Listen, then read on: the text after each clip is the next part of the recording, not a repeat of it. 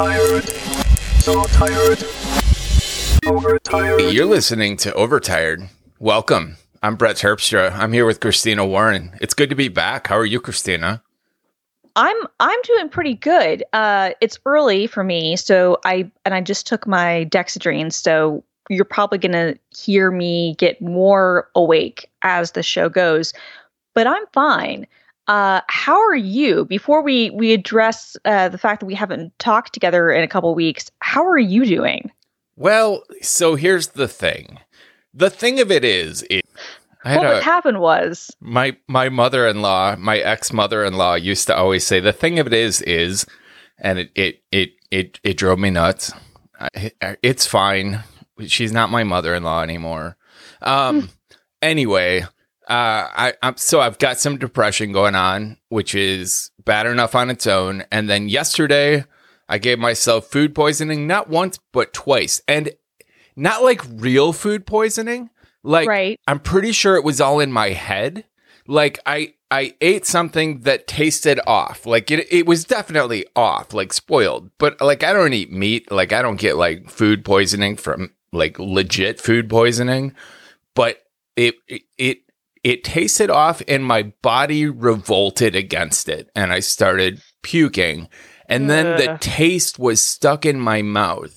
And like every time I would taste it, I would retch again. Oh, God. And I thought, so it happened with an egg sandwich in the morning. Okay. You get legit food poisoning from eggs, but okay, right, go on. Right. Here's the thing. The thing of it is that I thought it was the egg, but the egg didn't smell off. Like when I cooked it, it like everything seemed fine. I've never had an egg that was bad and didn't at least look a little bit bad. Okay. So, but I was like, okay, so the egg was bad and I got through it in the morning and I had my lunch and then like I'm seeing a nutritionist now and part of my diet is I'm actually allowed to eat like bread. So I was going to enjoy a piece of toast in the afternoon. And I got halfway through the piece of toast and realized it was where that taste was coming from. Oh no. So the bread was like moldy or bad or whatever. I guess I looked at it. It looked fine, but yeah, definitely had this rancid, weird, indescribable flavor to it that it did not have, 2 days before. And yeah, so I did it again. And that was right before we were supposed to record yesterday. And so I said, we're going to wait a day and I won't eat any more bread. And I have not eaten any more bread at all. Good. I'm glad. I'm really glad. I hope you threw the bread that you have away. Yeah, okay, good. I did. You it sound took twice. like disappointed. I really like bread. I like bread too. You can buy more bread. Clearly the bread that you had though was bad. Like you can get new bread. Yeah. So last week you did your own thing kinda. It was an episode with two Christinas was the way I described it to people. It was pretty great though. Yeah, you seem to have fun. I'll be honest, I couldn't listen to it. Like the beauty of Descript is that I can just search for the word edit and anywhere that someone was like, oh, you should edit here, I can just find that without having to go through like who's fuckable in a boy band. Like I can just skip all of that. Honestly, like I caught a little bit of it. I searched for my own name so I could hear where you badmouth me. Brett's a little bitch and all of this stuff. I love this. Yes. Brett's too Gen X for this. And I heard that and I'm like, you know what? That's true. I actually don't have to sit through this. I can edit this with one hand. So until you said this, I completely forgot that like I called you a little bitch and said you were too Gen X for that. And now I'm thinking back, I'm like, fair.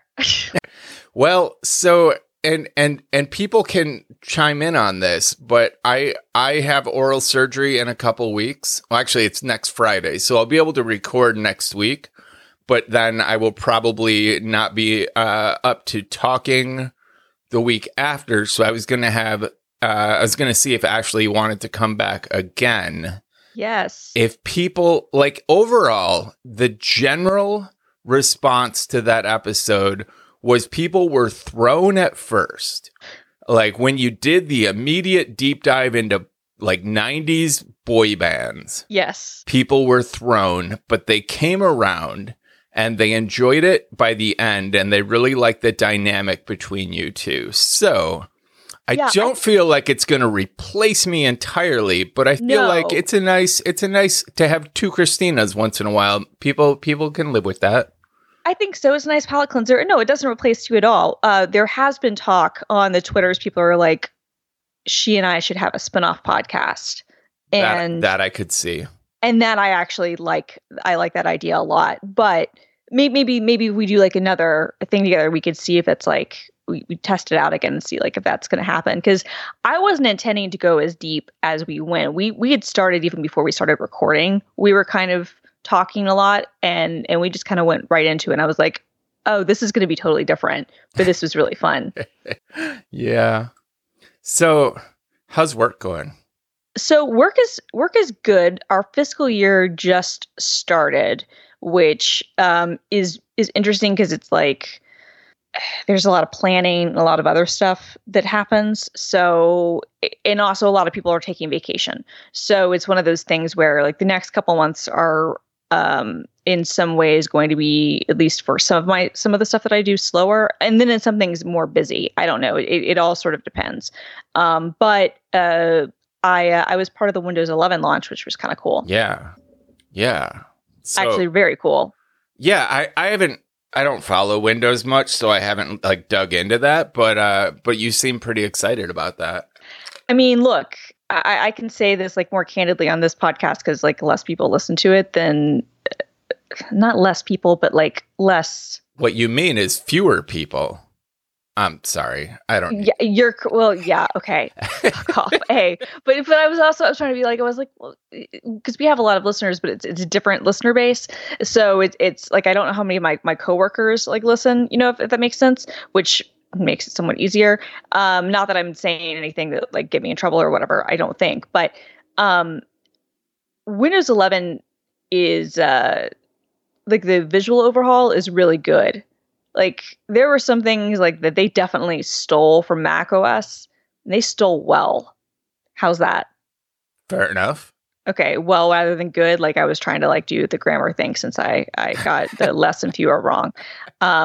So that's kind of cool. There's also some cool stuff happening on the developer side. That was the thing I was more involved with. I was involved with the developer event and kind of getting to do a deep dive on some of the changes coming to some of the ways that you can develop for both web apps and native apps and the store and games and shit like that. So there were some cool things. I'm not, somebody who usually follows Windows either, but I'm pretty excited about it when it launches in the fall. So that was cool. It was also, I'm not going to lie, like it was cool to have a role, even though it was small, as part of like a major operating system launch. That was kind of cool. That is cool. So we're planning for our fiscal year too over at the Oracle. Yeah. And so I think I've mentioned before that Oracle is sponsoring Red Bull Racing. Oh, wow. So part of our planning is like my team, the DevRel team is basically forefront on the Red Bull kind of partnership, and we have to come up with ways that Oracle can tie into like Formula One racing. And like it's been fun. We've been finding like we're doing a lot of machine learning stuff and kind of race prediction, efficiency, hands-on learning labs for developers to kind of play around with F1 historical data and everything. Cool. But Red Bull wants like a year. They want like a plan for like a year. What's going to happen for the next year? How are you going to make this interesting? And that feels like a lot of pressure all of a sudden. Yeah. Like, we can do one thing at a time, take it as it comes, come up with interesting like things in the moment, but a year plan seems like crazy. Yeah, that seems like a lot. They want, I think that the term is they want like marketing moments, movements, whatever, so that they can position their stuff. But yeah, I think the good news is, I'm not 100% positive, but I feel like this is one of those things where you guys can like come up with like really like broad strokes. Yeah. And then if this stuff changes, like they're not going to know or care, like as long as it's still cool. Yeah. Yeah. It'll be fun. They're doing a corny video. We're doing a machine learning lab, and they're doing this like intro video about how their whole team of like efficiency planners and pit crew and everything could just take the week off because the developers are going to do all the work for them. Oh, corporate humor. I love Bash. Hate it. And they, so I was helping my co-writer Aaron get a package together because we're going to start doing some videos, like YouTube, just DevRel stuff. Yeah. And so I helped her put together like a video package proposal to get some hardware for her. And I figured she would be the on-camera personality and I would handle editing. But then my manager said, oh, no, it would be better to have two on-camera personalities and you guys could like take turns and do some back and forth. And so now I'm getting a whole slew of camera and lighting and green screens and everything. Very nice. I'm a little bit like, I'm not shy. I do get self-conscious. But like I speak at like Macworld and Macstock and I do find... You're on a podcast right now? Well, yeah, talking, like I have a face for radio. That's not a problem. I don't get self-conscious about like my voice or anything. I hate my teeth. Like I hate seeing my teeth, and oral surgery is not going to help that. Well, because it's all the back teeth. But anyway, it's going to be interesting. I can do it. I'm fine with it. I just... I don't know. I prefer to be the behind the scenes, the voice in the background. What camera are they going to get you? I picked out a Panasonic something 7. I went through a bunch of reviews, and that was the one that for a reefer model was kind of within budget and highly rated for video. Nice. Yeah, I think I know what model you're talking about, or like. Yeah, I'm pretty sure it's like a G7 or something. Yeah, I wanted to say G7, but then I felt like that was a pop song, like a G7. I'm not sure. I don't know about that, but yeah. So there's that. And then are you going to get a? Yeah, that's a pretty good camera.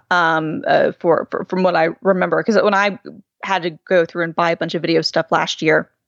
When the pandemic hit, I wound up getting a Sony A6400. But I'd looked at the Panasonic. I looked at some other things. I wound up going with the Sony, but that was probably overkill. How much is that one? Because I haven't made the purchase yet. I just got approved for my. Oh, it's about the same price, really. I just got approved for my corporate Amex card. Nice. But I won't have that for another 3 weeks. So I still have time to... I don't know what it would be like on refurb. I think it's like $1,000 MSRP, which is overkill for 900 on the video. 900. Yeah. So or what kind of lens did you get with it? Oh, I just have like the stock lens. It's 900 for the camera only. Mm-hmm. With a 50 millimeter lens, then it's 1,200. That gets more up there. So yeah. So the one that I've got is I'm looking at what B&H has. I have the 16 to 50 millimeter lens, and it's like $1,000 from B&H. Yeah. So that was about what I spent. I got it from B&H, and then and that was honestly, I knew that was overkill when I bought it. I think though, but it was hard. There was a weird thing where it was hard to get cameras at the time. I don't even know if, and I'm not sure if the G7 was out yet. It might have been, but it was one of those things where, like I was like going to get like I was looking at like some 1080p cameras, which would have been fine because I don't broadcast in 4K, but then I was like, well, maybe I want 4K. I don't know. And then there were some like other models, and then one of my colleagues ended up getting, and I was like, fuck it, I'll just get this one. And then I used the Camlink, as my interface, which is great. Yep. We're getting that. If you can't get the Camlink for some reason, the HD60M S is like their streaming dongle Okay. The plus version, the 60S Plus, which is only sold at Best Buy, will also work as a Cam Link because it has the same hardware. Okay. So it'll have the same thing. So for some reason you can't get a Cam Link 4K, it's like $50 more, but you can get the 60S Plus from Elgato, and it has that. And I know this because I was able to get a Cam Link, but I first got the 60S Plus and then was able to score a Cam Link another way. So this is why I know these things. So cool. Yeah. I had fun talking with Ashley about video equipment. That was last time she was on Systematic. That was a major focus of the show. Yeah, I was going to say she would know even more than like I would in that case. But yeah, but I couldn't afford the light she recommended. They were like $100 per light and then like $1,000 for the set. Yeah, no, I think you can get like a key light or like even like a ring light or something will be good. Yeah, like, our package includes 2 LED panel lights and a ring light, which I think will be perfectly sufficient for what we're going to do. 100%. So let's talk about Brett's mental health. You talked about it a little bit, but you said you've been depressed. What's been going on? What? No, I'm doing that. I don't really have the manic episodes for a while now, and I just get a week or so of being low energy. It's not depression like the world sucks, I don't want to be here kind of depression. Mm-hmm. It's just like I just don't feel like doing anything, and I'm low energy, and it's really difficult for me to pay attention to stuff. And it'll last, I don't know, 3 to 5 days, and then I'll be fine again and rocking at life. But at the moment, just a little bit, we'll call it under the emotional weather. Well, I'm very sorry to hear that, and I hope that it fades quickly. Hey, thanks. Yeah, it'll be fine. It's gonna be fine. It's gonna be fine. Yeah, so my parents made the front page of the local newspaper. Nice. In a good way or bad way? Well, it depends on how you look at it. Oh no. They're part of this Bible translation program. Okay. Where they're translating the Bible, and I don't know which version they're working from, but into this language called Sun, and I can't remember what it stands for, but it's for blind and deaf people. And so I guess if you're like a Christian and you think that your interpretation of the Bible should be translated for, you know, a population who would benefit from it in some way, then I guess what they're doing is good. But for me personally, like, I don't like their interpretation of the Bible to begin with. And I feel like they take a lot of liberties with understanding the actual intent of 2,000-year-old text. Mm-hmm. And I don't love the idea of them being in charge of someone else's understanding and interpretation of said text. So it's a weird spot for me because my mom's like super proud of it. Like it's been her kind of like focus for over a year now, and so I have to just kind of keep my mouth shut about it. Yeah, I think so. I think that makes sense. I think that I'm looking this up now. This is like the symbolic universal notation, a new way to reach the deaf and blind. Yeah, so it's like I hear what you're saying, and I totally really respect the whole like you don't agree with their interpretation and don't necessarily want them in charge of that stuff. I think that's really fair. But I also think ideally, you know, this isn't the only translation that will be available of something like this for people who are both deaf and blind. And I'm not sure if this specific language is like specific from like this Christian point of view or if it's something else. I don't think that it is. No, actually it seems like it is. So it very much is. And because it's such a limited set of characters, like it's very broad strokes. Like right. Okay, I'm looking at this now. Yeah, I'm reading about this now. So it's symbolic universal notation. And it's a program that brings scripture to the illiterate deaf as well as the deaf-blind, using a symbolic system of writing. The illiterate deaf who are not educated in sign language as well as the deaf-blind can read God's word for themselves. I mean, okay. Do they need it is the question. Well, I don't know. I think I'm in a weird position here. On the one hand, like, I actually am very much in favor of translating works of all religions into things that the blind, the deaf, whatever can consume. Maybe not this approach per se. Like, I would prefer it to be like in a format that is not tied to a particular ideology, right? Like, but like, I'm very much in favor of Braille Bibles or Qurans or Torahs or whatever. Like, I think that that's really important to be able to translate and have available famous texts, whatever we may think of them, for people who consume things differently. I actually think that's really important. I don't personally love that maybe this is coming at it from this specific place, but I also want to acknowledge that this is a nice thing and it's a good thing that they're doing, and that, like, I don't know. I don't feel like the world is worse off because there's more education out there, even if it's not education that we agree with. I find fundamentalist education very traumatic for people. Yeah, and I can see that. I think, like, I'm fine with literary works and education, but fundamentalist. I guess education is the wrong word. I guess I'm not. I hear you on the traumatic thing. I guess I don't feel like the world is worse off if there are more books. Right. No, and I can agree with that. I get it. I get if we're talking about a Braille translation of something like a King James version that could be viewed as historical literature, I would have slightly different feelings about it than translating like one person's distilling of the NIV into what, like 52 symbols to represent like all of the ideas in it. It gets ugly.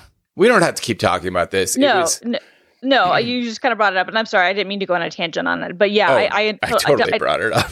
No, but I totally, like, I understand, like, your hesitancy there. I mean, like, on the one, but I mean, the only thing I'll say is, like, that sounds like a lot of work. So I'm sure they're very proud of what they've been doing, even if it's not something that, like, you or I agree with. Yes, and I will be nice about it. I will smile and nod. Right. My mom even asked me for help one week to see if her translation of a very innocuous verse was like legit. And I was just like, yeah, no, it seems like you captured the idea of this. I don't even remember what it was. It was like something from Numbers or Deuteronomy or some inconsequential book. Anyway, the last thing I'm going to ask, and then I swear we can move on, but because this is going to kill me if I don't otherwise, do they at least work with experts in language, like for people who work with so they don't like work with people who work with the deafblind or with the no, okay. nor with people who actually understand Bible translation in general. Okay. It's very much, here's some words, make them make sense using these characters. Okay. All right. Okay. We should talk about this week's sponsor. We should. Which there is no segue here. Like, there is no segue. Cannot be done. Well, I was going to try to be like, look, it's a better segue than after you talked about food poisoning. I mean, yep, it is. He definitely, yes. This week's sponsor has nothing to do with food poisoning or Bible translation. Or Bible translations. This week's episode is brought to us by Ritual Protein. Protein powders can feel intimidating with all that no pain, no gain stuff that gets associated with them. But the truth is, deep down, like cellular level deep, we all need protein, and it's about more than just muscles. Ritual's team of scientists reimagined protein from the ground up and from the inside out, and from how it's made to who it's for. The result is a delicious plant-based protein offered in 3 premium formulations for distinct life stages and unique nutrient needs, all made with the same high standards approach and commitment to traceability that Ritual is known for. Whether you're doing reps or you're more into dog walks, Ritual is introducing essential protein here to shake things up. That pun kills me every time. It's clever enough. Now, shake things up, yeah. Now that I'm a corporate guy and I have a busy meeting schedule, taking the time to cook lunch has been tough, and I've actually switched to only doing shakes for lunch. 2 cups of spinach in a blender with some Ritual protein gets me through my day just fine. And getting the protein that I need so I don't feel hungry has been vital, and the nutrition that would otherwise take some careful meal planning, it's right there for me, and I don't have to think about it. Having used some meal replacement products in the past, I can tell you that essential protein tastes great. Like, not just in comparison to others, it's actually just tasty. Like, I've used pea protein in the past, and making it taste good is crazy hard. No amount of peanut butter or banana can like override the taste of pea protein for me. So total props to Ritual on that achievement. And they did it without added sugar or sugar alcohols. The trick apparently is handcrafted vanilla flavor made from a direct from farmer vanilla bean extract sustainably harvested in Madagascar. Madagascar. And I know this because of the visible supply chain that Ritual uses. You always know what's in their formulas and where the ingredients come from and why they're included.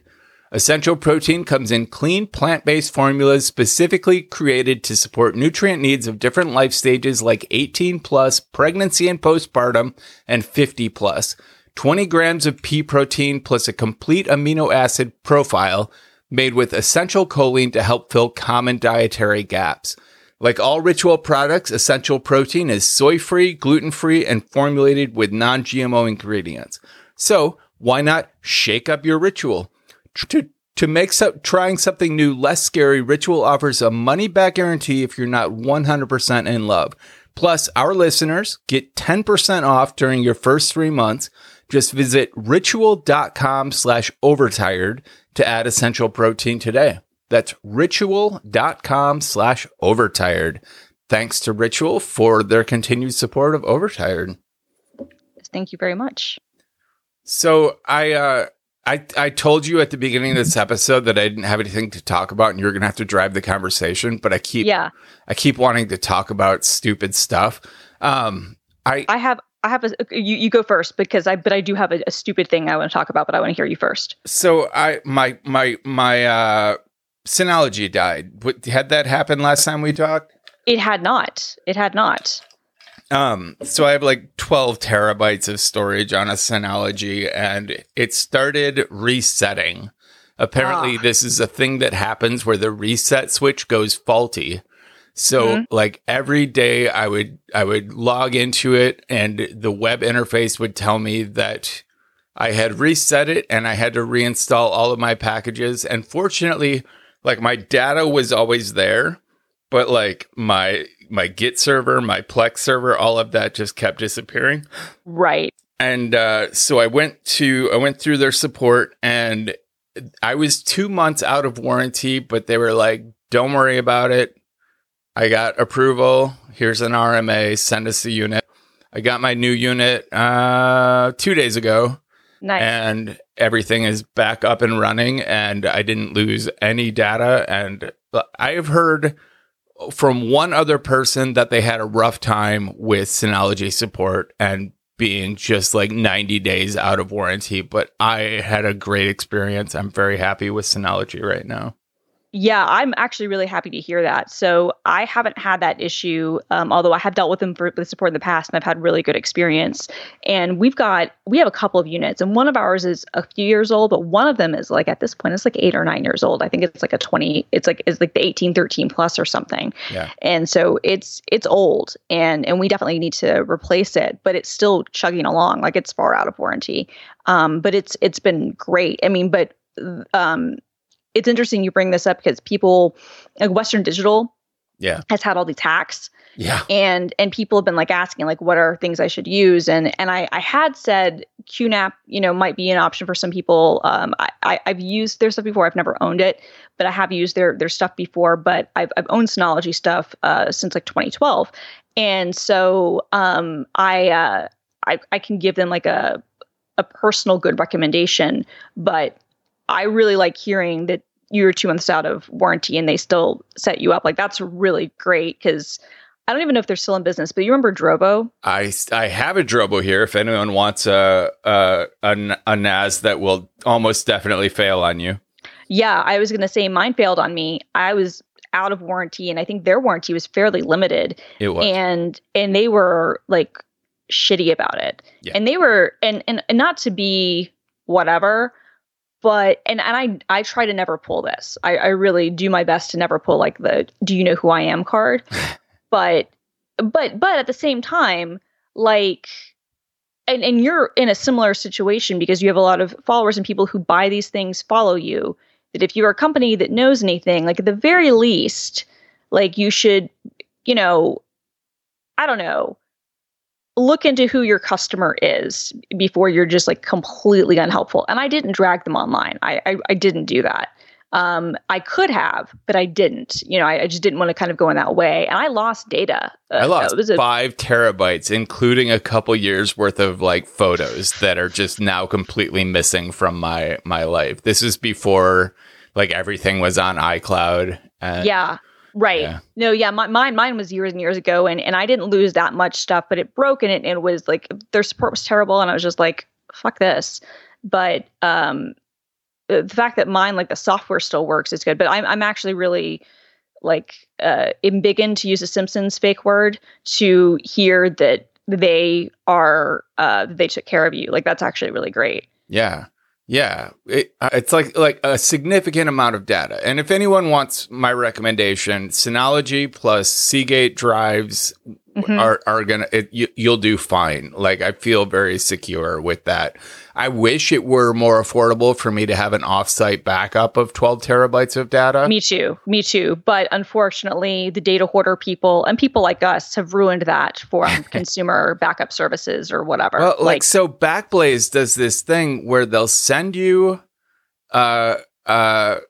like I think they actually send out Synology units. I'm not sure, but basically you pay $3,000 as a deposit, and then for like $500 a month, you rent this large hard drive with as much storage as you need.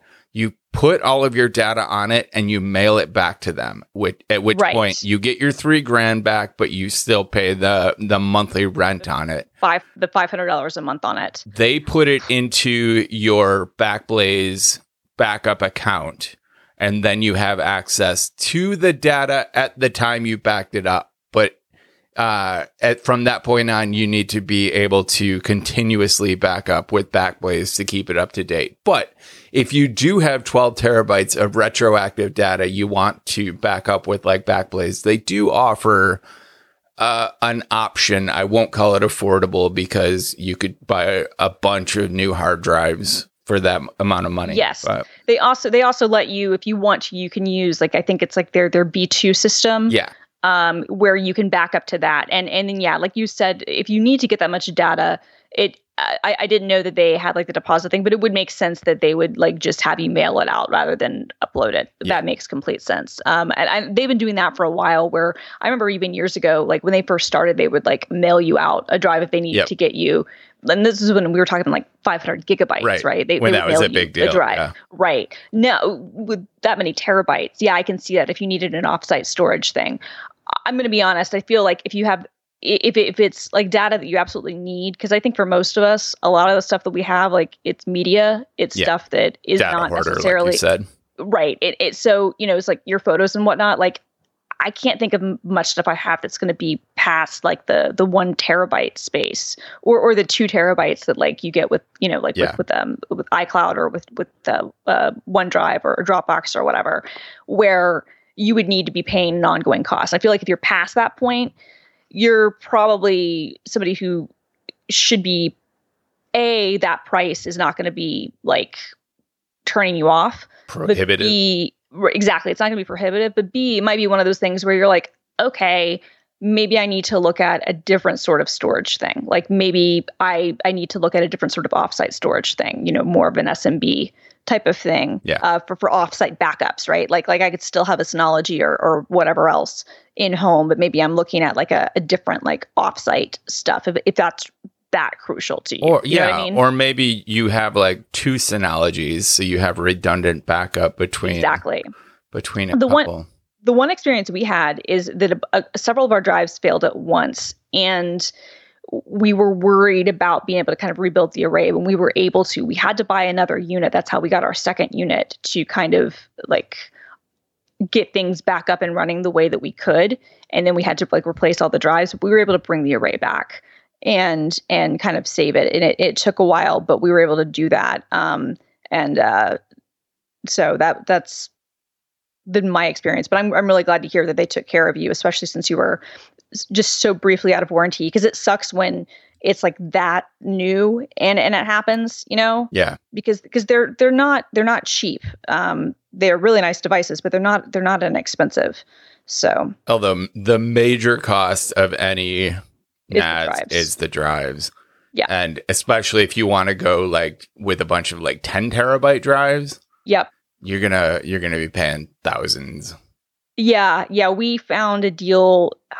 I don't remember what size the drives were. They might have been 8 they might have been 6 terabytes. I don't know. We found a deal where there were certain Western Digital. We just shucked them, but there were certain like their external drives, not the ones that are connected to the internet, that were cheap.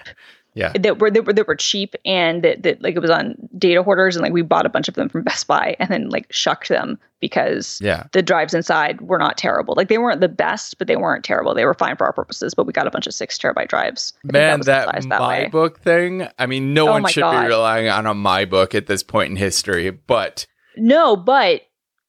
that's an appliance that is literally designed at like moms and like dads, like the tech illiterate. Like that's for anyone who missed this news story. People woke up one morning and their multi-terabyte MyBook drives from it's Western Digital, right? Yep. They were just erasing themselves, which I believe turned out to be a 0-day hack on old firmware. But I that for that one I think it was, and then there was another one where I think they found out that the code was commented out, which would have allowed them to require authentication to log in to like access someone's account, and it had been commented out, like the logins have been commented out. So I mean, the whole thing was just really terrible. I would hate to work at Western Digital on a morning like that. I would too, but their response was kind of shitty, because they were kind of like, well, it hasn't been supported for 6 years, which, okay, on the one hand, fair. On the other hand, if you know that that's the case, like, in my opinion, you should be pushing out something like the final thing you do when you push out a software update to that thing, which you can push out over the internet clearly because people were able to wipe stuff remotely, should be a pop-up. Every single time somebody starts their computer and it has, that utility that's running in the background that tells you this is out of support. Yeah. This is no longer supported and you should not have this connected. Like, to me, that is kind of crappy, because you're literally selling this. You were selling this as a solution for people to be able to plug it in and forget it. And so people aren't thinking, well, I bought this 6-7 years ago. Why do I, need to, like, who cares if it's being supported or not? Like, right. Because, a lot of people look at tech as a, the same way that you would think about, and this is becoming less true, unfortunately, but like the way that you would think about a fridge or, a completely online TV or, like an audio receiver. As long as it's working. Right. As long as it's working, who cares if it's being supported or not? They're not thinking about the fact, oh, this is connected to the internet and the security on this is so piss poor that we haven't done anything to prevent people from accessing these things without a login, which, what the fuck? Like, I don't know. I was really sad reading about that for people. And then because there were like multiple ones that happened for multiple different devices. And I was just like, it's easy in a lot of cases to blame the user, and in this case, I'm just like, I'm not sure if I can agree with this, because it's just like, you sold something that was an appliance that you designed for people to be able to plug in, and then you sold as a feature you could remotely access this from anywhere. Like, that was the whole point, was that it was connected to the internet and you could log into this website and you could access your data. If you're going to do that and then you're going to drop support and not update it anymore, like, I feel like you need to make that abundantly clear every time you log in, every time you go to that website, every time that this is out of support. Like, I feel like that's like, I'm not usually in favor of shutting down access.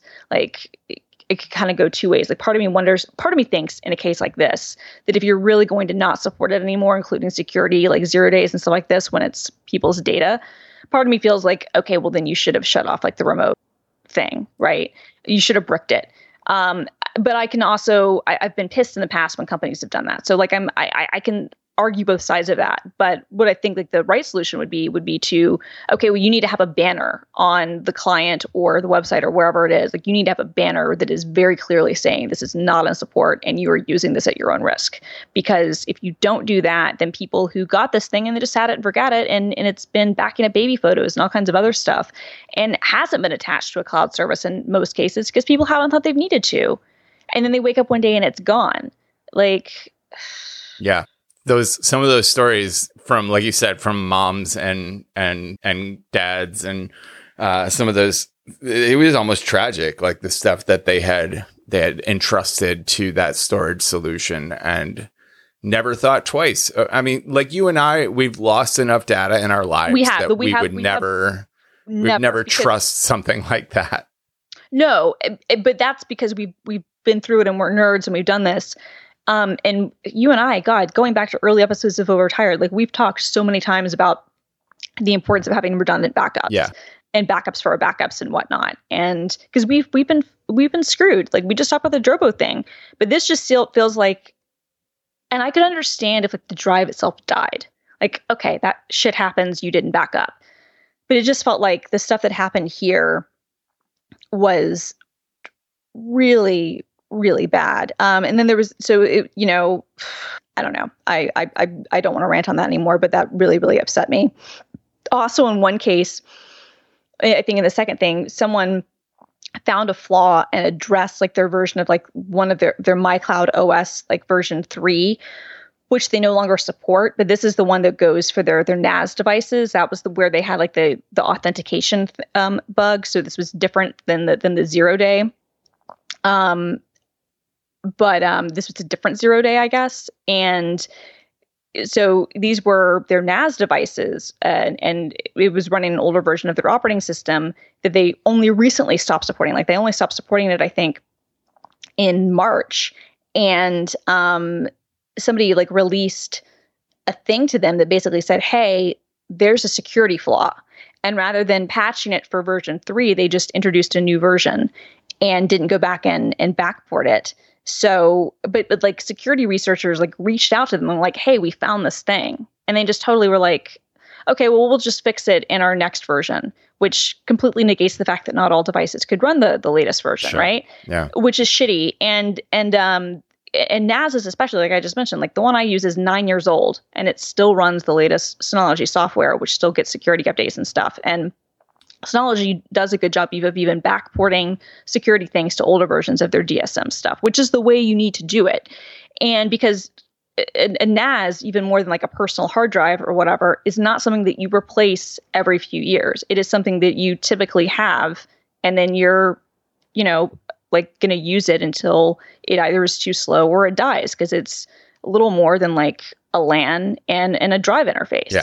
Like, that's all it is. There's nothing that complex with it. The reason that like I want to get a new one is because I want to do more server stuff and home lab stuff with it. But for all intents and purposes, you don't need to do a Plex or Docker or have apps or whatever. Like it's literally just like what our Drobos were, which were not even true NASs. It's just like RAID 1 drives. It just RAID 1 drives and like an interface and like an Ethernet jack, right? Yeah. So, actually, mine wasn't even network connected. I had it running connected to an always-on 2012 Mini. Yeah, I did too. I think mine was like a 2009 Mini. So it was a similar thing. Yeah, you're right. Mine wasn't even network connected. But the fact that somebody releases like lets them know about it, they don't bother to update it. And then the researchers, this is the most amazing thing. The researchers developed and released their own patch for that version of the software. And like they offered it to, after the fact, they've offered it to Western Digital. Hey, you can use this so that you could at least have a final kind of like patch or whatever for this version 3 to patch the security flaw. No, they don't care. Nah. So what stupid thing did you want to talk about? Okay, so this happened like right after we recorded the last time you and I recorded. So before Ashley and I recorded and before we took our week off, I went semi-viral on Twitter. I'll share in the chat in our Quip document, rather the tweet, so you can see it. But I used to work with a guy named Felix Salmon, and all I can really say about him is that he sucks. He works at Axios, where he's paid, I don't even want to know, more than you and I, probably more than you and I put together. I know that for a fact because of what he made at Fusion / Gizmodo Media Group. But he did this really terrible report on Axios. He's their chief financial correspondent. And he's like, my deep dive into unemployment fraud, quite possibly the largest theft of all time. First of all, I think that calling unemployment fraud theft is a bit much, because it says nothing of wage theft and all the other things that employers do, against employees. Second of all the data in this quote unquote deep dive came from one company who reported a figure that had not been analyzed by anyone except for this company, that claimed that the amount of unemployment, fake unemployment claims that happened during because of COVID totaled $400 billion. And there have been some discrepancies in, I think, unemployment results, but there's also been discrepancies in what companies, what states have paid out. There have been a lot of discrepancies. In some cases, people will call something fraud when it's not fraud. There was a case, I think in Michigan, where Tupac Shakur was getting unemployment stuff, and it turned out it was a real guy named Tupac Shakur. The Republican politicians, the Republican politicians, did this or whatnot. So the governor had to come back and apologize. Turns out, actually, there is a different Tupac Shakur. Of course, asshole. So his whole source on this was just this one company that is designed to basically be an auditor for people who for states that to claiming hey, we're going to audit and make sure that you're not getting defrauded from unemployment. People filing for unemployment. And this company by itself, people have actually had problems with. ID.me was the company. And so this whole thing came from this anti-fraud software provider. This is the only source of his data. And his deep dive was literally a slideshow. So I know that Axios is all about kind of getting to the heart of what you want to do, but it was a fucking slideshow. Anyway, so it was a pretty egregious tweet that already when I saw it was ratioed, and ratioed means that you have more replies or quote tweets than you have likes or natural retweets. So more people are replying to you or quote tweeting you in a negative way than are replying to you. Yeah. I responded because I used to work with this guy, and this is what I tweeted and I actually, before I tweeted this, I asked the group chat of people I used to work with, and I said, should I tweet this? And they said yes. And then I reworked it a little bit, but I made sure to take my personal feelings about him and I was completely objective. Let me just put it that way. Nothing I said was untrue, and I didn't take any low blows. And so what I replied was, amazing reporting from a person who got paid $400,000 a year, and in the year we worked together produced almost nothing, but who did spend his days yelling loudly on the phone with his kitchen contractors. Perfect. Yeah.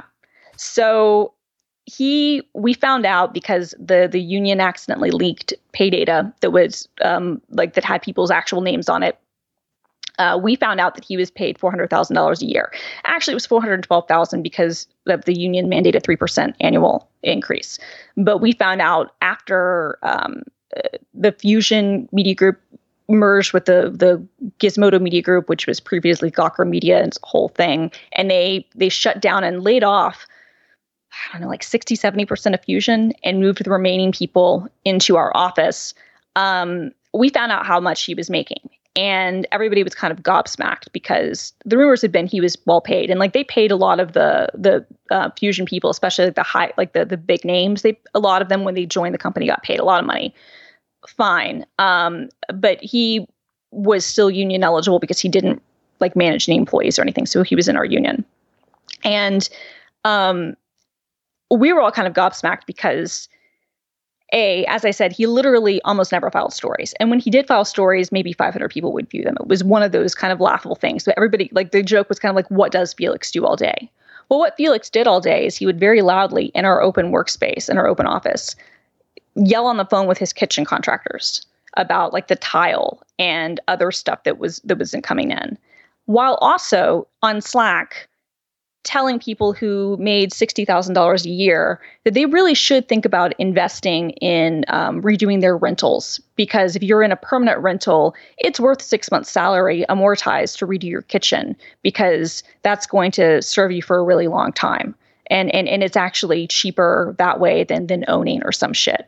People who are like, I have a hole in my kitchen floor. And people are like, I have lots of holes. People are like, my landlord was on, like Pix 11's like landlord watch thing. People are like, I had to steal bread from the office to eat. Like, real talk. And then you have this guy who we all know how much he's making because it got out, who's doing nothing and then is loudly yelling at contractors on the phone. He also did like a really bad video about anal sex.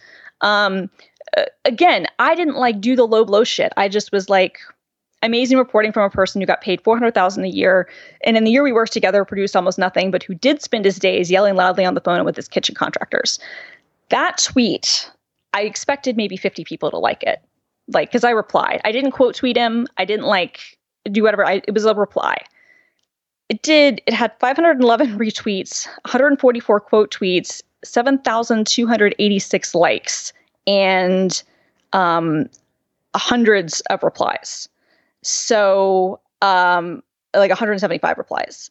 So it got 525,000 impressions, 80,925 total engagements. Like, it's probably been seen more than almost any tweet I've ever sent, which is ridiculous.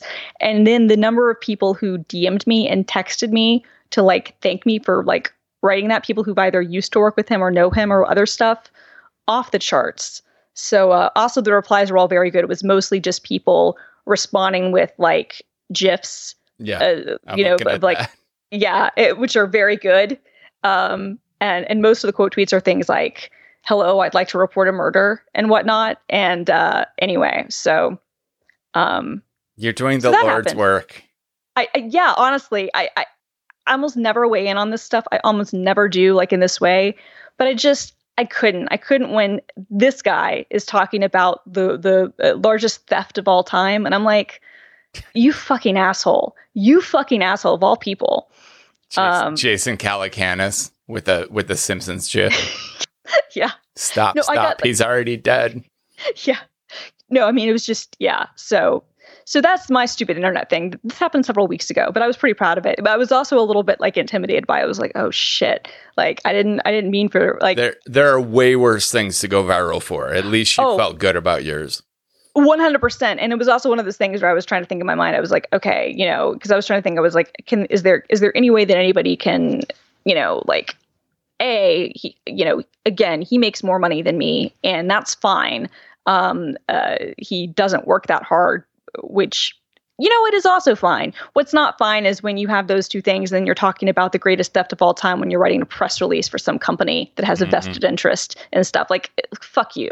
Also, when I know for a fact, like I could have shared other things. Like, I made a point to try to be like as just factual as possible. Like, I didn't want it to be, because my sister, I was explaining this to her, and she didn't quite agree, but when I kind of explained it to her, I was like, look, I didn't actually punch down, even though it would kind of be impossible for me to, like, I didn't bring anything in about his anal sex video. I didn't bring anything in about his awkwardness. I didn't bring anything in about like how badly written his stuff was. Like, there's all sorts of stuff I could have done that would have been like, what do you have to do to make $400,000 a year? I feel like there's a ceiling on my potential income that will prevent me from ever making $400,000 a year. Yeah, same. So the real story is that he came into journalism when they still paid magazine people like insane rates. Like there was a time like when like magazine money was massive. Yeah. And then he was early blogging and kind of made a name for himself, kind of like the Matt Iglesias type. Like there are these people who, if you were a well-known blogger in the early 2000s, like the Matt Iglesiases, the Glenn Greenwalds, like the Felix Salmons, there Taibbi's, like there are other people, Andrew Sullivan's, like where you will be paid. Like Ariana Huffington, even before, HuffPost or whatnot, you know what I mean? Like she was like one of those types. Like there are those people who will like probably always be able to make that kind of money because they were seen by establishment, like the people who don't really know anything about media, don't really know anything about stuff. But they're like, oh, well, this is a big name, so we'll pay them this, right? And like, I'm sure, I have no idea how much someone like Maggie Haberman makes in the New York Times and some of the other like really big columnists. I'm sure they make a lot. Kara Swisher, I'm sure makes through her podcast and stuff with the Times. I'm sure she makes at least $500,000 a year just on that stuff. And then on her outside stuff, and she's clearly making, I would guess, over $1 million a year. I'm guessing. I could be wrong on this, but this is just my guess. Her podcast alone, I would think, she's making significant amounts of money. But she works really hard and has, in my opinion, like I don't begrudge that. Like Maureen Dowd, I'm sure makes $400,000 a year. But I don't put him in that same category, and I never have. He got lucky, and what happened was that when Fusion was started, it was a joint venture between Disney and Univision, and they were just giving out exorbitant salaries. And he wasn't laid off until like they were about to sell the company to the private equity people who paid like peanuts for it. And then I think they still paid off his contract because I guess, and again, I've never made this much money and probably never will, but I think apparently when you make that much money, you usually have employment contracts rather than being like necessarily at will. And from what I understand, he then had like a period of time when he wasn't working. He'd been kind of like let go or whatever, but they still paid out the rest of his year. And they just didn't want to have it on the books when they sold it to the next, company. So, and then, he also like did a Slate thing. I don't know. Anyway, fuck that guy. But that was my very good tweet that went viral. Cool.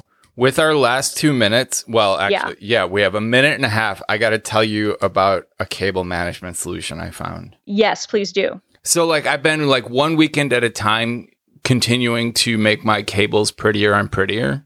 Mm-hmm. And so, what like cable clips you use under your desk? Yes. And the problem I've always run into is if you get enough cables packed into one, then it puts enough tension that the adhesive always comes off. And then you're just left with cables with clips on them hanging under your desk. So I found these things, they're cleverly called adjustable cable clamp. They're from I believe, Taiwanese manufacturer, but I will link them in the show notes. Here, I'll show you these. In Quip here, they have like a ladder style instead of like the little ratchet zip tie kind of thing. Mm-hmm. They have this ladder style big holes and a big tab that locks them in place. And undoing them, you just pull down on them and push, and you can undo them. And they have a little hole in the middle, and they come with a bunch of tiny screws. So you can actually screw them under your desk. They can hold a huge bundle of cables, or they can tightly hold just a couple USB cables. They're big enough to hold entire like power cables, And Oh yeah, this they're is nice. perfect. Yes, I am No, loving this is them. great. Yeah, I might get some of these because under my desk I do have like a cable management like tray thing Yeah. kind of solution, and it has some like clips, like you said, but not like this where you can very easily expand it. Yeah. Because usually, like at least in my case, like I have to like cut them and like redo them. Right. And these are like 28 cents a piece. They're not fancy. I'm loving them. They're the best solution I've found so far. That's awesome. That's awesome. Okay. Just doing my service for the readers or for the listeners. Just the listeners. No, this is good. And this is important because you're about to like be, filming yourself. So you need to, clutter, like, oh my declutter. God. I have to redo the whole back wall of my office and put up like a bookshelf and some shelves with like my YouTube awards on them. I probably need to repaint the whole thing. I'm just kidding. I don't have YouTube awards. It's just all of my favorite YouTube channels. They always have like one like little YouTube award up there. I know. That's how I feel. Like part of me wants to like start a YouTube channel, like do a real thing out of it, just so I can get my own silver play button. We got a silver play button for Channel 9 for Microsoft Developer, but like I want to get. Can you just borrow that one? I mean, no, because they want it in like the studio, like the actual studio. So I can't have it at my house, and it wouldn't be fair. So I do wish it was one of those things where like they would let you have multiples. You could order multiples for all the people on your team. Yeah, but they don't let you do that. Ugh, rules. All right. Well, thanks for. I feel pretty good, depression wise in this moment. You perk me up a little bit. Yes. It won't last. I mean, this isn't it's not fixable. No, totally. But like for the moment, I'm actually feeling pretty cheerful. Well, that's good. And hopefully it will only be a few more days of feeling like shit. And then you can go back to feeling better. Yes. I have a psych appointment Monday, which won't actually, psych appointments don't fix anything, but maybe. I mean, they don't, but like it feels better to talk about stuff. I actually have a shrink appointment in like 25 minutes. Oh, well, have fun with that. Thank you. I appreciate it. And then get some sleep, Christina. Get some sleep, Brad. The system is going down now.